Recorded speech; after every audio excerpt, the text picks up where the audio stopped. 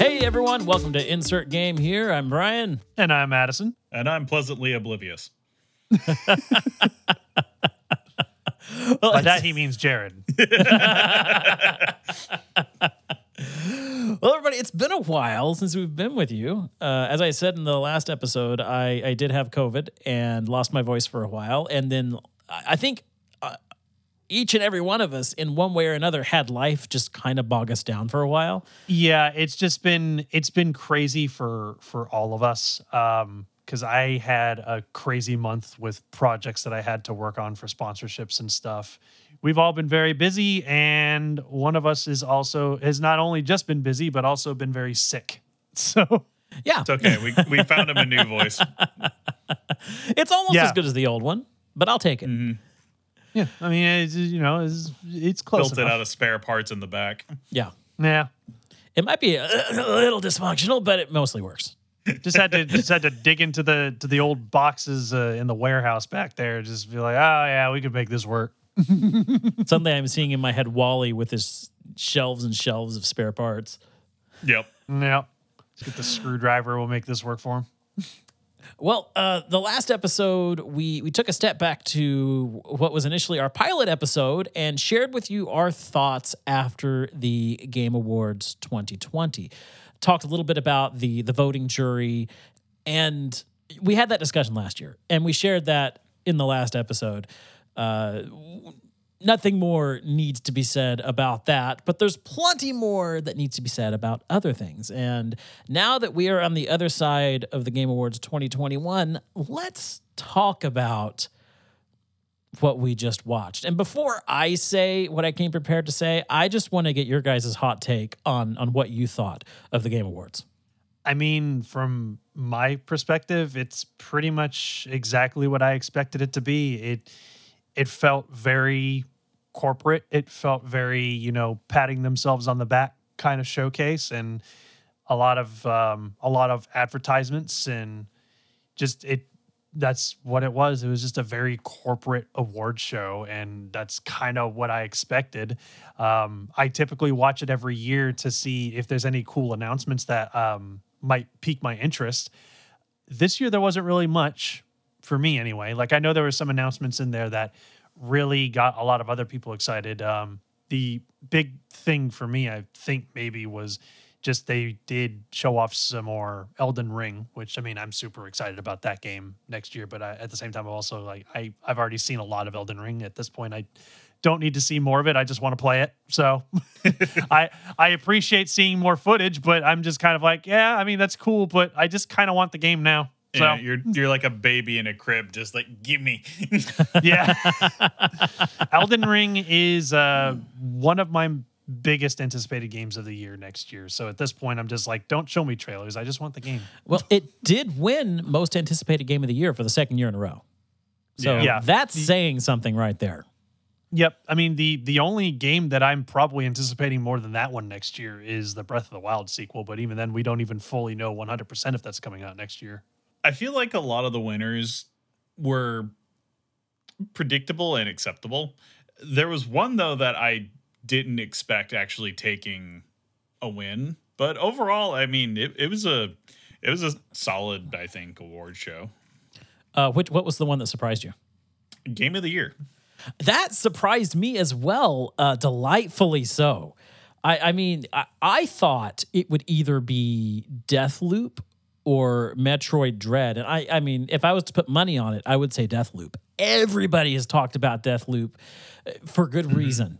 A very unique gameplay. It is still a first-person shooter. It is still that genre of game that is everywhere these days. But I felt like they had a uniqueness to it. For It Takes Two to take Game of the Year, that impressed me. I did not see that coming. Yeah, that was actually a really pleasant surprise. Yeah, I was curious because out of all of the games that were nominated for Game of the Year, the only one I had played was Metroid Dread. So I was just kind of like, well, I don't really have any much. Well, actually, no, I did play Resident Evil Village. I forgot about that. But I felt like for me, it was probably going to be between Metroid Dread and maybe Ratchet and Clank because I had heard some stuff. But I hadn't heard anything about, like, I didn't know about Deathloop until the Game Awards, but I also live in a shell this time of year. I'm under a rock, so it's just my information networks are all dried out this time of year. They're frosted over, so I'm gonna have to look up Deathloop because there's actually quite a bit of hype about that game. The award show was the first time I've ever heard of it as well. And I just, when it comes to first person shooters, I don't typically personally really pay attention to those kinds of games because they're just not really up my alley. Like I played my fair share of first person shooters back in the Xbox 360 days. So I've kind of been burnt out on them. So I don't really pay attention to them, especially since, as you said, Brian, they're basically everywhere nowadays. Like whenever I see a first person shooter, I'm just like, oh, they're a dime a dozen. Yeah. But I mean, if this one's as interesting as people are saying, I mean, might check it out. Maybe not. I'm not sure. Right. I think for me, the reason It Takes Two took it is because the narrative storyline that they went to, the way that gameplay was innovative enough. And it was a concept that more people can resonate with from a storytelling standpoint. And I think that's one of the reasons why it took Game of the Year, is because so many people can resonate with what's happening in that storyline. Whereas for like Metroid Dread, it's a very technical execution of a game. It feels great to play, but it's narrative light. It's more about, the environment and some of the other stuff until you get to bigger moments in the game right at the end where you get all the lore bombs. I mean, that's the kind of stuff that I care about in games. So that's why Metroid Dread is my personal Game of the Year. But then again, I've never played It Takes Two. So, I mean, that's why Metroid Dread was the one that I would have wanted to win, but I was not expecting it to win. I was not expecting it to win at all. And actually, I was actually very pleasantly surprised to see It Takes Two win. And I was actually very, very happy for the developers. I say good for them, because isn't It Takes Two an indie game? I think it started as an indie game and then picked up a good publisher. Right. So, I mean, so far, I think It Takes Two is the closest thing that the Game Awards has come to giving Game of the Year to an indie game. No, even bigger, it's an EA game. An EA game won Game of the Year. How about that? Really? Yeah. Well, it's published by EA, but it's developed by an indie studio, so exactly. It's not it's kind of an EA game, but also kind of not. So it's a in between. It's an EA game in like title only. Well, it's like Jared said, that's the publisher. I'm looking for the developer right now. Hazelight Studios developed it, and Electronic Arts published it. Because didn't they also make the what was the game that Jared that you and our friend played on Rogues and Role Players a long time ago? A Way Out. Thank you. Yes. Yeah, because they did that split screen concept there, so they're kind of pioneering that. Right. Yeah, because I know that much about it. It Takes Two. It was made by the same people, and that game was also published by Electronic Arts. So yeah. But it is good to see a smaller studio take Game of the Year. That was really cool. Oh, yeah. No, that was really, really cool. I'm super happy for them. One thing that interested me was, and of course, as a composer, I'm going to point this out, the best score in music category, Nier Replicant won. This is the second year in a row that a remake won best score. And what's interesting about that is, while, yes, there were new arrangements, the original music was written years and years ago. Yeah. So I'm wondering if that just means that we have a proclivity towards certain things, or the fact that we were able to take the originals and maybe improve upon them gives it a bit of an edge. Yeah. And I was telling Brian this earlier, and I'll say it here on podcast. The awards that I was personally the happiest about were the awards for Best Customer Support and Best Ongoing Game, both of which went to Final Fantasy XIV, which I was very happy about because I really wanted that game to win. That game has been amazing lately. Thank you, Final Fantasy, for beating Fortnite. That's all I'm going to say. I mean, I was telling Baku that I would have actually been upset if it didn't at least get best customer support. I just love the irony of best customer support. Our game is so popular we can't accept new players. Yep. It's so true. They had to stop selling the game because it's so successful and popular. Yeah. But to me, what really, to turn around what you said, what sells me on the best customer support isn't the fact that they had to stop selling the game. It's the attitude in which they stopped selling the game, because they have come straight out. They've been transparent and they've been like, we're sorry. We're working as hard as we can. We don't want to do this, but we have to do this to stabilize our servers. Be patient with us. Here, we're going to give you some free play time. We're sorry. I mean, that right there is customer support. Transparency, showing that they care. So big. I have always said that Final Fantasy XIV has one of the best development teams in the industry. Like, their customer support has been it has been unmatched.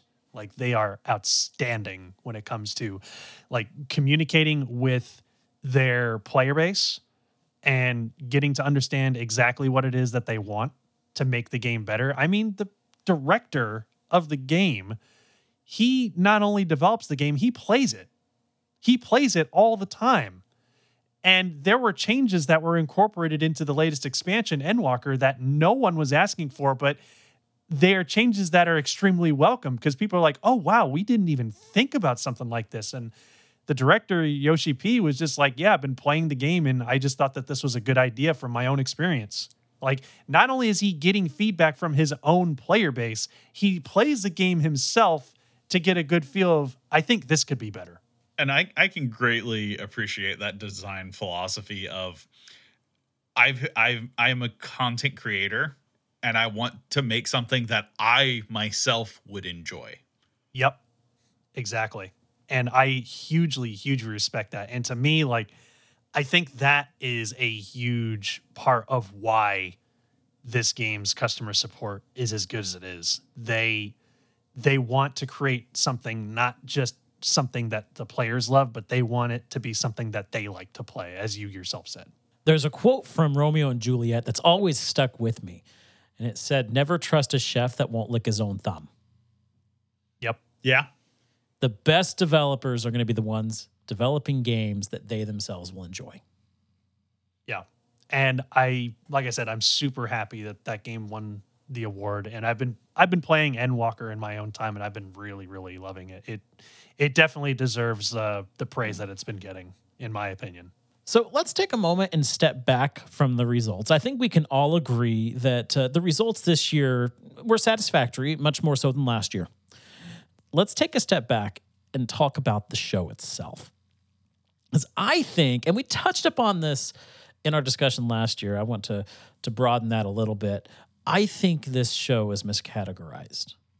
This is not an award show, or at least the awards are not the focus of this show. I've taken some time to do some number crunching. And I want to share a few numbers with you as it pertains to this last Game Awards.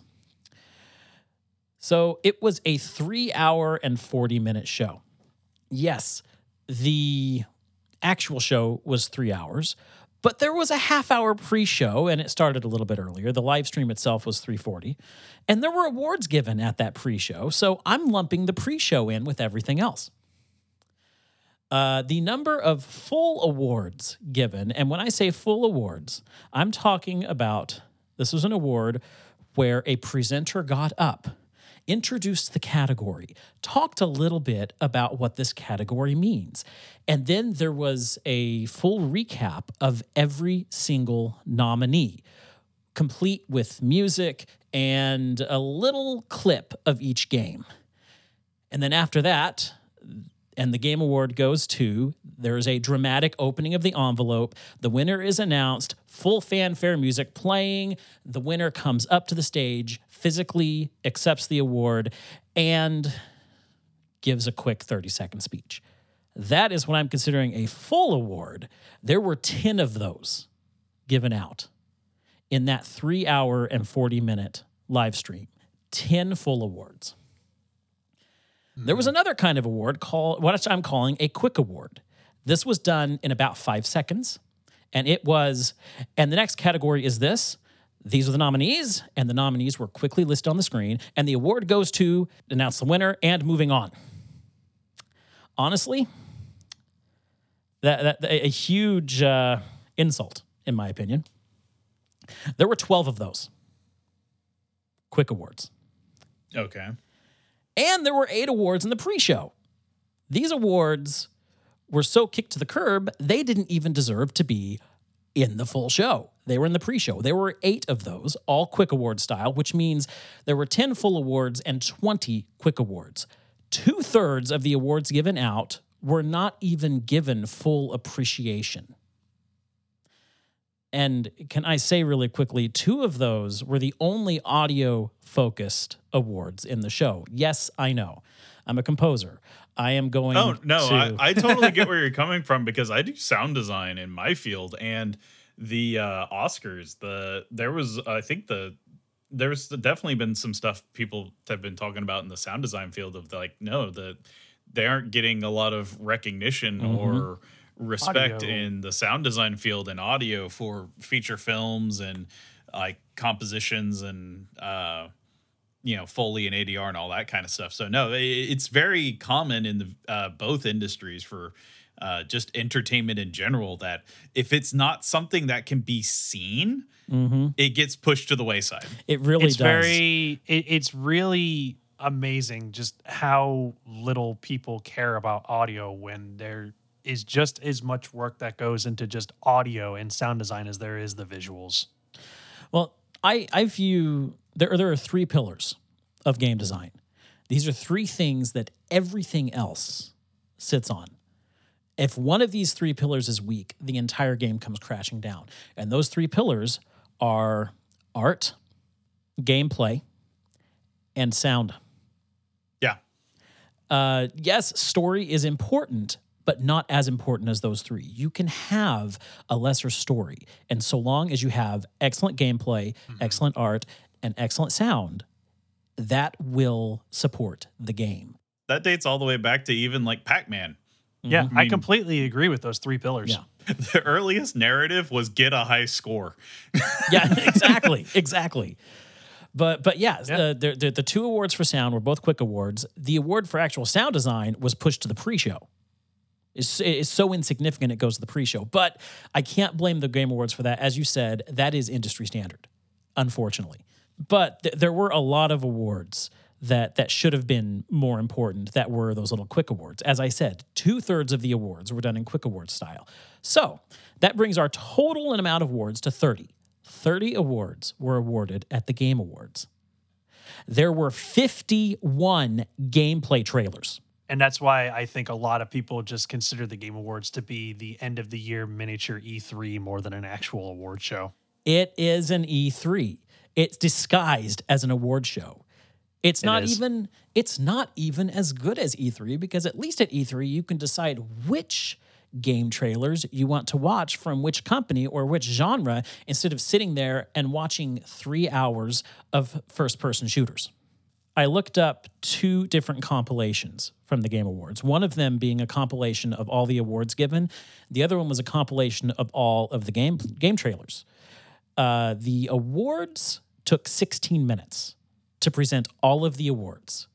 There was 1 hour and 10 minutes of gameplay trailer. So that sounds about right. These numbers speak for themselves, and this is my biggest issue with the Game Awards.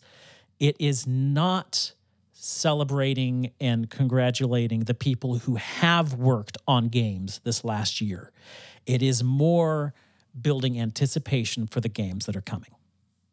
Yeah, or like capitalizing on like hype and trends, because like some of the awards I'm seeing on their website is like content creator of the year, best esports athletes. These like I can appreciate the achievements that these people have accomplished, but this is the Game Awards, which I feel should be focused on people who developed and create games.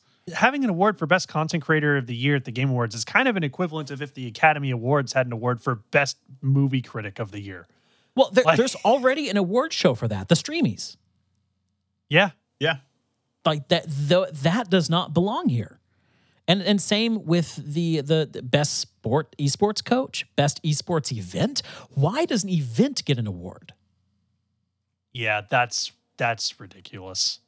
It doesn't because we're supposed to be celebrating games and the achievements of the developers who created those games. Mm-hmm. Why are we giving out awards for esports events? It's because, unfortunately, the title of the show is the Game Awards, and that's vague enough that they can loop this in.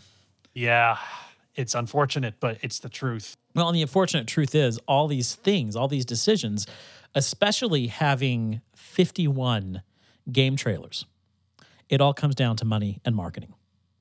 Yep, that's exactly what the show is. That show was massive. Did you see how much money went into that show? Oh, I can only imagine. Yeah. Yeah, I can only imagine. I have no idea how much it is, but I can only imagine that it's a huge number. I mean, honestly, the reason why they have 20 Quick Awards is because there's no time for them. There's no time to give them the time they deserve, because a majority of that time is slated for advertising new games. They really need to cut their budget, free up some of that time. Don't completely get rid of the game trailers and the world premieres. Those are exciting, and we should have that.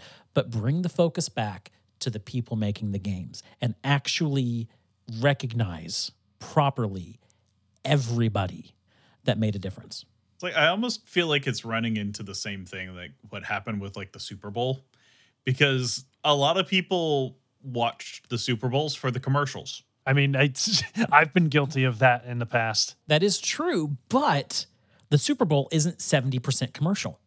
Right. The focus is still on the football. The focus is still on where it needs to be. And the Game Awards has lost their focus.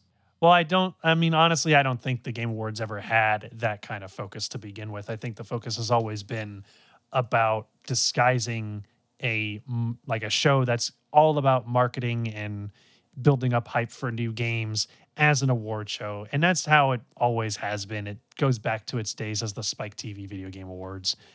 Yeah, and it's a cultural event. Yeah, it's always been that way. It's always been that way. And it's a shame too, because video games, it is a medium that deserves to have a legitimate award show, to have developers recognized and celebrated for the things that they create for the players to enjoy. We should just make our own Game Award show and just call it the Devies. Well, and here's the thing. These awards do exist, because I know the IDGA, which is the Independent Game Developer Association, they have awards. The GDC, which is Game Developer Conference, they also have awards, but they're not widely publicized. Yeah, they're not celebrated like this kind of event.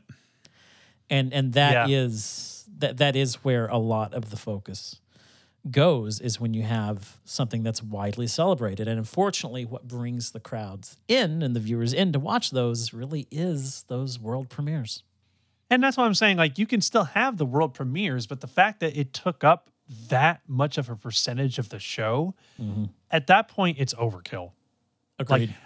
I honestly feel like the video game industry is still going through growing pains, because you have to think video games only really took off and entered like extreme mainstream like media like in the 90s, in my opinion.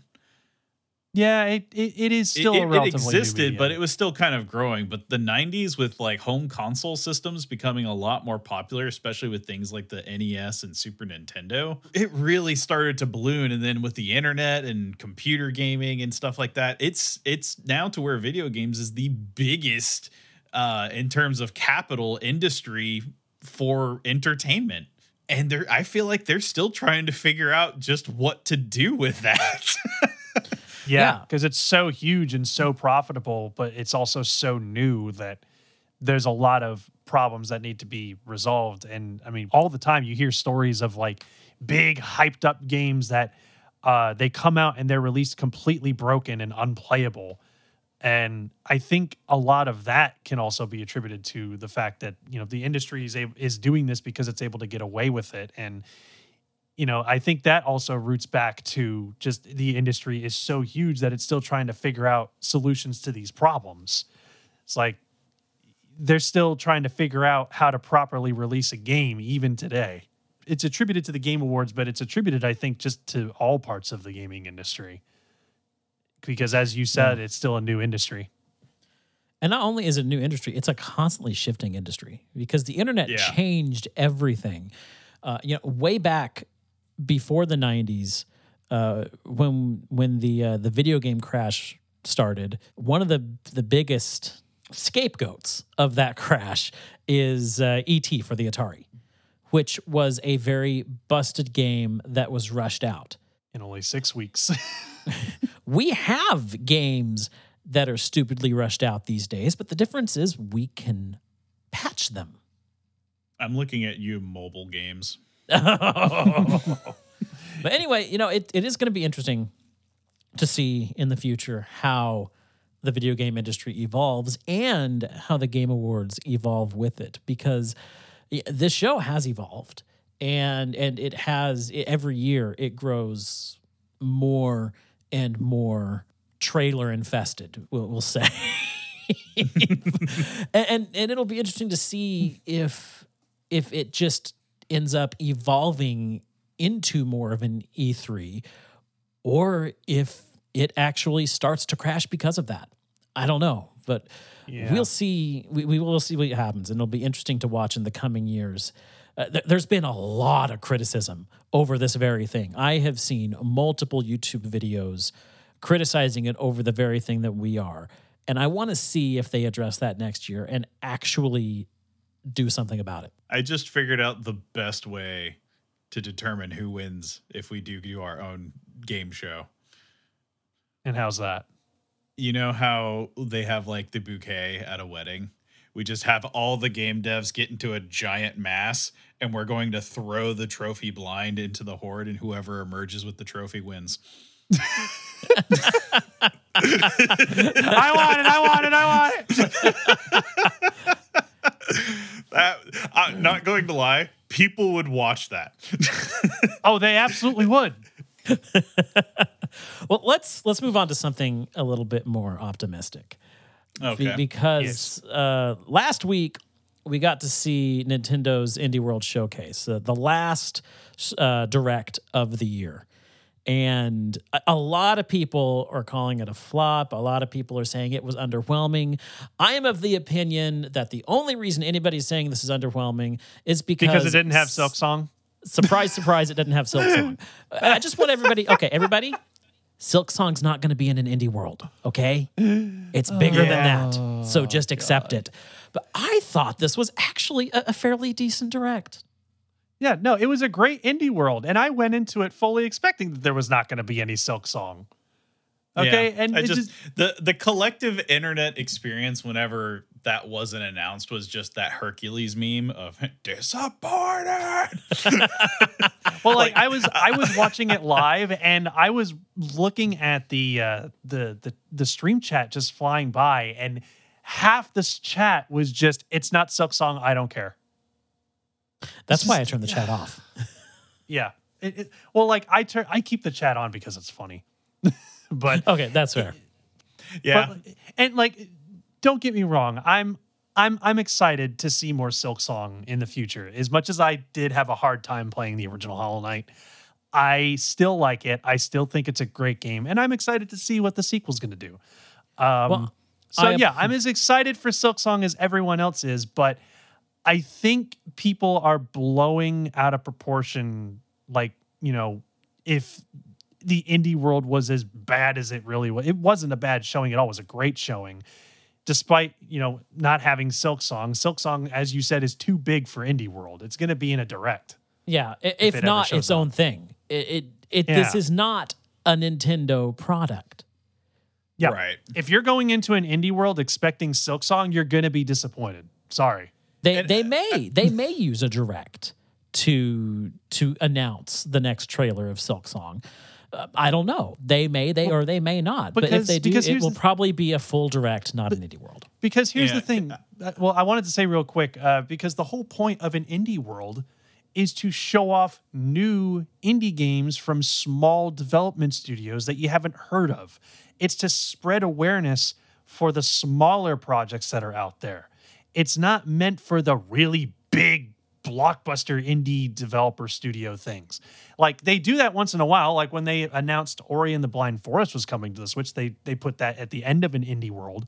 But at the end of the day, the indie worlds are all dedicated to, hey, have you heard of these? If not, you should check them out. They look really cool. And to be fair, Team Cherry is an indie studio. They do still they- fit in that title, but Yeah. Hollow They're Knight is still- arguably one of the most successful indie games to ever come out of the indie community. Right. So It is like, a little bit bigger. yeah, Hollow Knight is one of those games that like, yeah, it's an indie studio, but it's not as craving for attention as some of these other smaller projects might be. I guess is a way to put it. Yeah, I think for me, because that mentality I think derives from people by nature are just risk averse, and they're looking for something they know they will enjoy and get their money out of. So something like Silksong definitely scratches that itch of just like, I want this and more of it. And you even see that in like films with like remakes and other things like that, or all the updated versions of games getting released where they're, updating the graphics and stuff. Is like people want a reliable, good experience. And sometimes whenever they see something new, it's still an uncertainty, especially because the video game franchise is a terrible, terrible trait of advertising a game without actual in-engine gameplay footage. So what you see on screen might not always be what the end product is like. It's true. It's so true. And this just goes back to human nature at this point. Like humans want what they're familiar with. And that's just the end of it. They want something new, but they want it to also be familiar. Well, let's talk And- about some of these new but not necessarily familiar games. And, Yes. and there's one in particular which actually does feel familiar and I think was the star of the whole show, and it's what started the whole show, Sea of Stars. I am excited yeah. about this game. That looked delightful. Yeah. And one of the most delightful things is they have a guest composer they brought in who's doing some of the tracks, Yasunori Matsuda, who is famous for composing for Chrono Trigger, Chrono Cross, and the Xeno series. I didn't Yeah. know he composed for the Xeno series. Yes.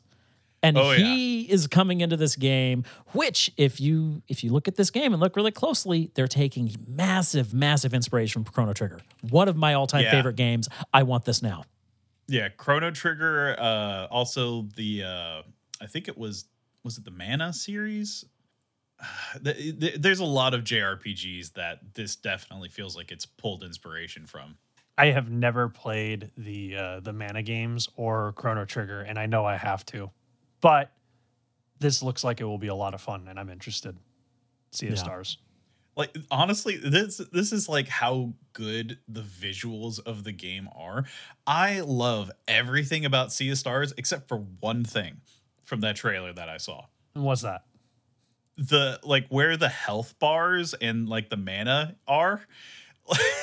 That is so hard to read, especially if like you were playing this on like a Switch or something small. That's going to be really difficult to read. I mean, it's just in the bottom left-hand corner, isn't it? I'm looking at a screenshot I right know, now. It but doesn't for look too some bad. reason it just feels so like plain compared to everything else that has so much like character and color and visual style. It just, I don't know. It looks like they took the Game Boy Pokemon like style graphics and then just slapped a coat of paint on it. I don't know. I think it works. Yeah, Yeah, I mean, it's- it's not terrible. I'm It's not okay with bad, it. but I just feel like it could be better. You want it to be a little bit more stylized. Yeah, I guess so. To match everything else. I disagree with you. I think that having it a little bit toned down keeps it out of the way from everything else so it doesn't stick out. Having the dark background helps the information on top of it actually stand it out a gives little it the bit. contrast. Yeah, It gives it the contrast it needs, and I actually really like the stylized corners they have on the box around it. I like it. yeah. If they tie in that style with other things in the game, I think I would like it more. But just from isolated in the trailers, because I'm just thinking of it from like a mechanic standpoint of if it is turn based, that would give you the time to look at it because it is turn based, not real time, right? I don't know that they ever said. I don't know. I don't think Okay. they. I don't think they said. I would assume it's probably turn based, but I could be wrong. Because if it's real time, looking back and forth between those two, I could see being a little bit difficult. Yeah, Chrono Trigger was turn based, so I would imagine this will probably follow suit. Okay. Yeah, especially if it's taking inspiration from Chrono Trigger, I would imagine that it has to be. Yeah. What were some of the other games that stood out to you guys? So one that stood out to me was one that I saw that I was like, I want to play this, but I also don't want to play this at the same time. I know which one And this is. it is Endling Extinction is Forever. I think the game looks really interesting, and the art style is really, really nice looking. The art style is definitely up my alley. The thing that makes me go, I don't know if I want to play this game, is the emotional trip that it would put me on. Because the whole basis of the game is you're playing the last mother fox in the world, and you have to move your fox kits to a place where they won't be harmed.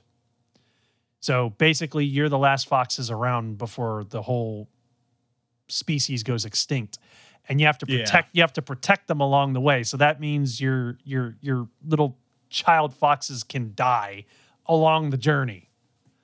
And as a person who gets emotional over animal deaths in movies and games, I saw that and I was just like, I don't know if I want to play this, but I also think it's really interesting. Yeah, I shouldn't be allowed to play that game because there's a reason I don't have kids. Yeah, you're kind of the polar opposite of me in that department. Yeah, I'd be the cynical one of like, all right, kid, figure it out. I am excited for Endling. I've actually been following the developer Hero Beat Studios on Twitter for a while. So I've been watching as this game has developed. And I know it actually released for Steam not too long ago. It has a demo. The full version's not out yet. Okay, so it was a demo. I knew there was some kind of release. But yeah, I'm excited for this game, and I've got high hopes for it. This is the kind of game coming out of the indie world that really injects life into gaming as a whole. You're not trying to kill anything. You're not trying to shoot anything. The gameplay is unique, and I applaud any game who has any kind of unique gameplay feature like this. But you want to know a game that does have a lot of killing? What's that? I'm going to use that as a very terrible transition Go for it. River City Girls. 'Cause I love me a good beat 'em up. I can't help it. Oh, yeah, River City Girls. It's not quite my genre, but I have to say, I'm curious.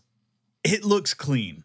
Like it looks so fluid from the sprite animation to the mechanics and everything like that. Like the first one has been on my radar to go and play whenever I get a chance to over the holiday break, but I'm just it goes back to those old school arcade games that I grew up with because like there were some things, you know, like Streets of Rage and River City Ransom and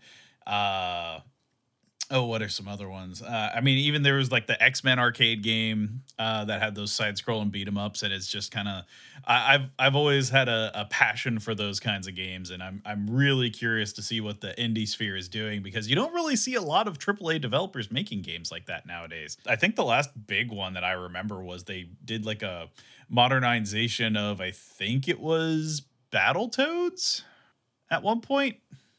Because I know there was a new Battletoads game that came out somewhat recently. Wasn't Yeah. there? Yeah. But I remember a lot of people were complaining about the art style. Yeah, because it went with that like sleeker vector style art style, which just everybody was used to the pixel style from, the other games. Mm-hmm. Yeah, they were trying to go for something new this time around, and people just weren't really keen to it. Mm-hmm. But yeah, I don't really, as you said, I don't see a lot of big beat 'em up games that come out of anyone, like even indie studios. Like indie studios make a lot of Metroidvanias, but I don't really see them make a lot of beat 'em ups. And as you said, it looks very clean, and that doesn't surprise me because this is coming out of the studio Way Forward, which is the same studio that did Shantae, and that was a very clean game. Oh, that explains a lot. Yeah. Yeah, because I recognize the art style immediately. It looked like a Shantae game just from the art style alone. Yeah. We also learned that a big favorite of yours, Brian, Don't Starve Together, is now coming to the Switch. Yes, I saw that. Like I'm part excited and part I've already got it on Steam and all my friends are on Steam. It's just, unless it's a Nintendo title, it's hard for me to get excited about a multiplayer game on Switch. That's fair. If it's on Steam, unless it has Yeah. crossplay. Now, if this has crossplay, I might go ahead and pick it up because I do enjoy being able to kick back on the couch and play in handheld mode.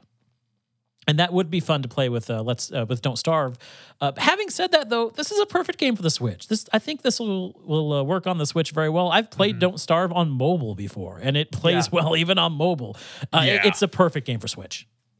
Yeah, and I know that there were some people out there saying they were surprised by that announcement. Like, oh, didn't the Switch already have that? It had no, it had the original Don't Starve, not Don't Starve Together. But yeah, and Don't Starve Together is completely different. Like Don't Starve was the original, and then they kind of did Don't Starve Together as a.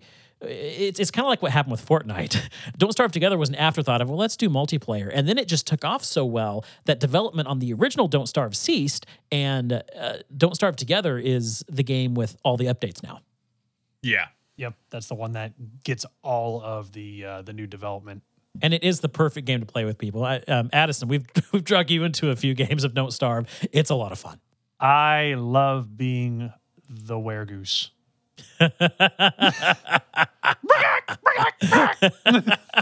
Because I play as the what was his name? Woody. I forgot.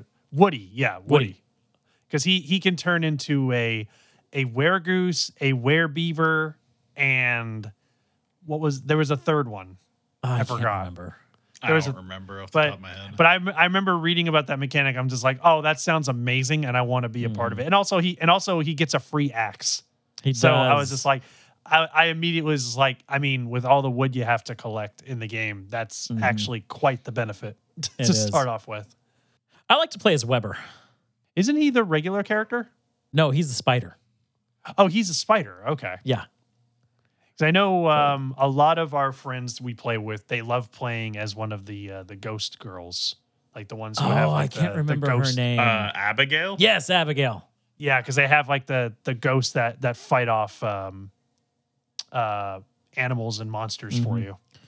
So that's why I like Weber, except Weber doesn't get a ghost. Weber gets to build a spider army. And I like my spider army.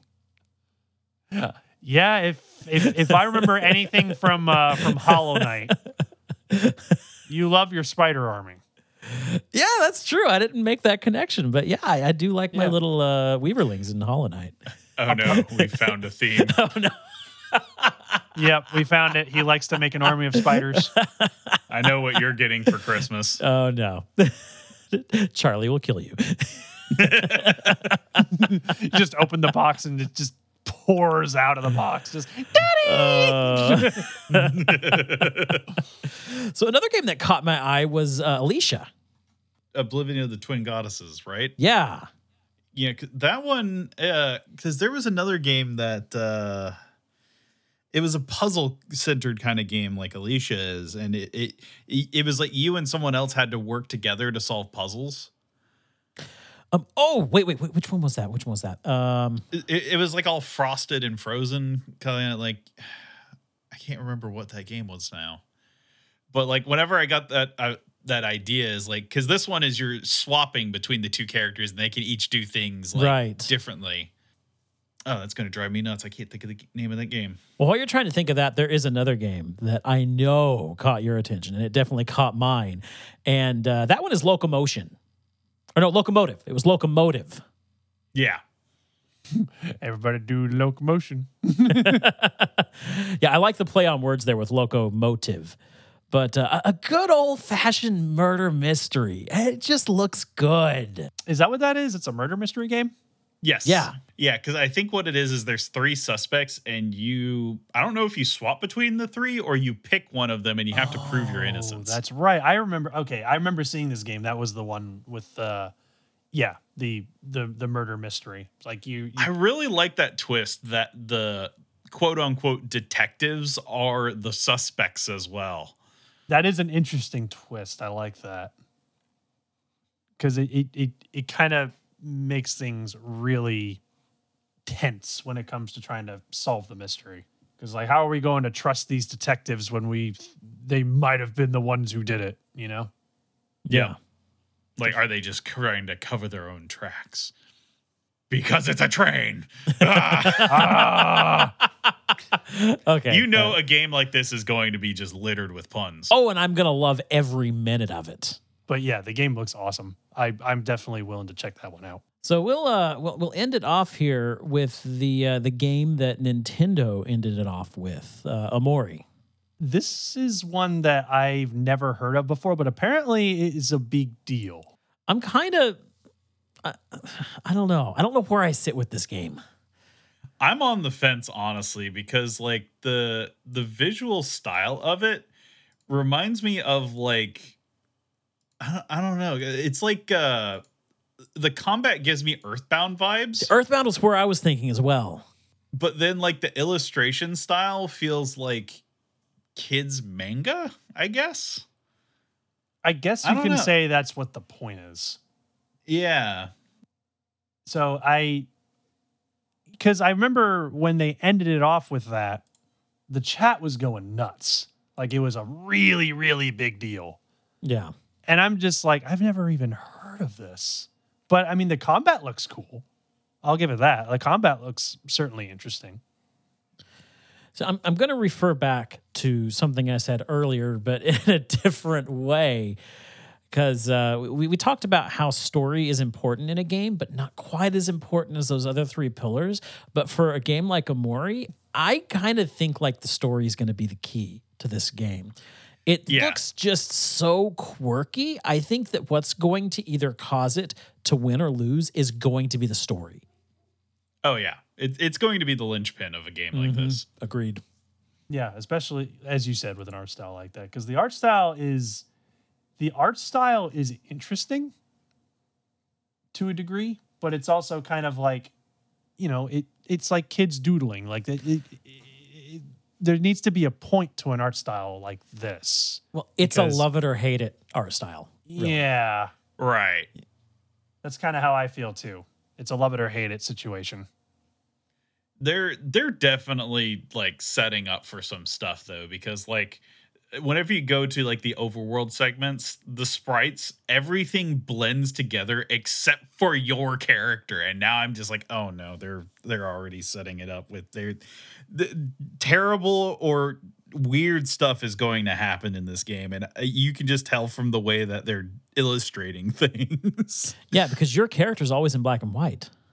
Yeah, and everything else is this like really soft pastel saturated world. Oh, I want to know more. I really want to know more. I feel like whenever you have an RPG, we need to add a 4th pillar, which would be story. Story, yeah, RPG is definitely, yeah, you have to have a good story in an RPG. I mean, I would argue that to a degree, because there are plenty of RPGs out there that are awesome RPGs, but they don't really have much of a story going for them. I go back to Final Fantasy 15 that honestly I felt had great music. The art was fine. The gameplay was great, but the story kind of left you wanting. And what do you got against hanging out with your bros? I mean, I like camping, but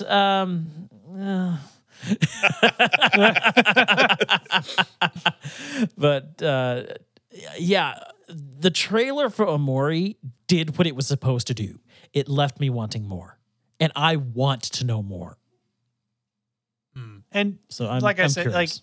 like in terms of like the story pillar thing with an RPG, I mean, as an example of like RPGs that you don't play for the story, I mean, you don't play Pokemon for the story, and that's basically an RPG. Says you.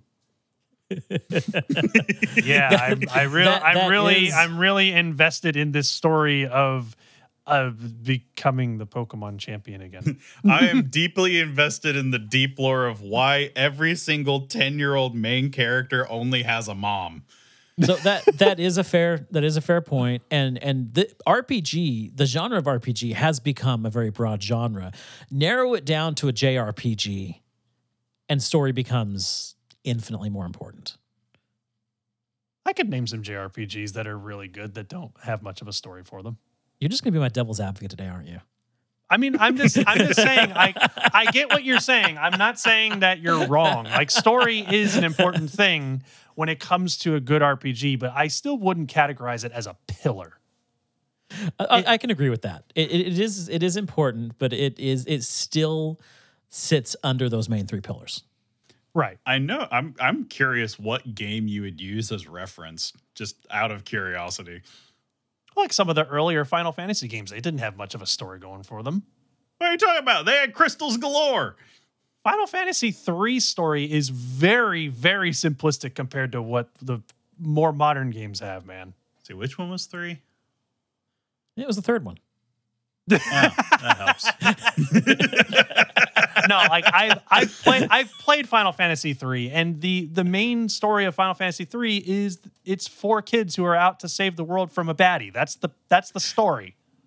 Right. That's the 'cause plot. That was the one where the job system kind of took the forefront. Right. Like that is a Final Fantasy game that you don't play for the story. You play it because the freaking combat system and job system is awesome. And the overworld is fun to explore. Yeah, and magic crystals lead to orphans saving the world. Yeah, I mean, like in terms of story, there's not much going on. It's just 4 kids out to beat a bad guy. That's all that story is. I mean, obviously you could make an argument that it goes deeper than that, but I mean, at the end of the day, the story on its surface is fairly simple. Yeah. So that's why I'm saying, like, I still agree that story is a very important thing when it comes to a JRPG, but I still wouldn't categorize it as a pillar. But that's my opinion. That's just me venting an opinion at the end of a podcast. Well, that's okay. Because all opinions matter here, I think. Maybe. I don't know anymore. I will.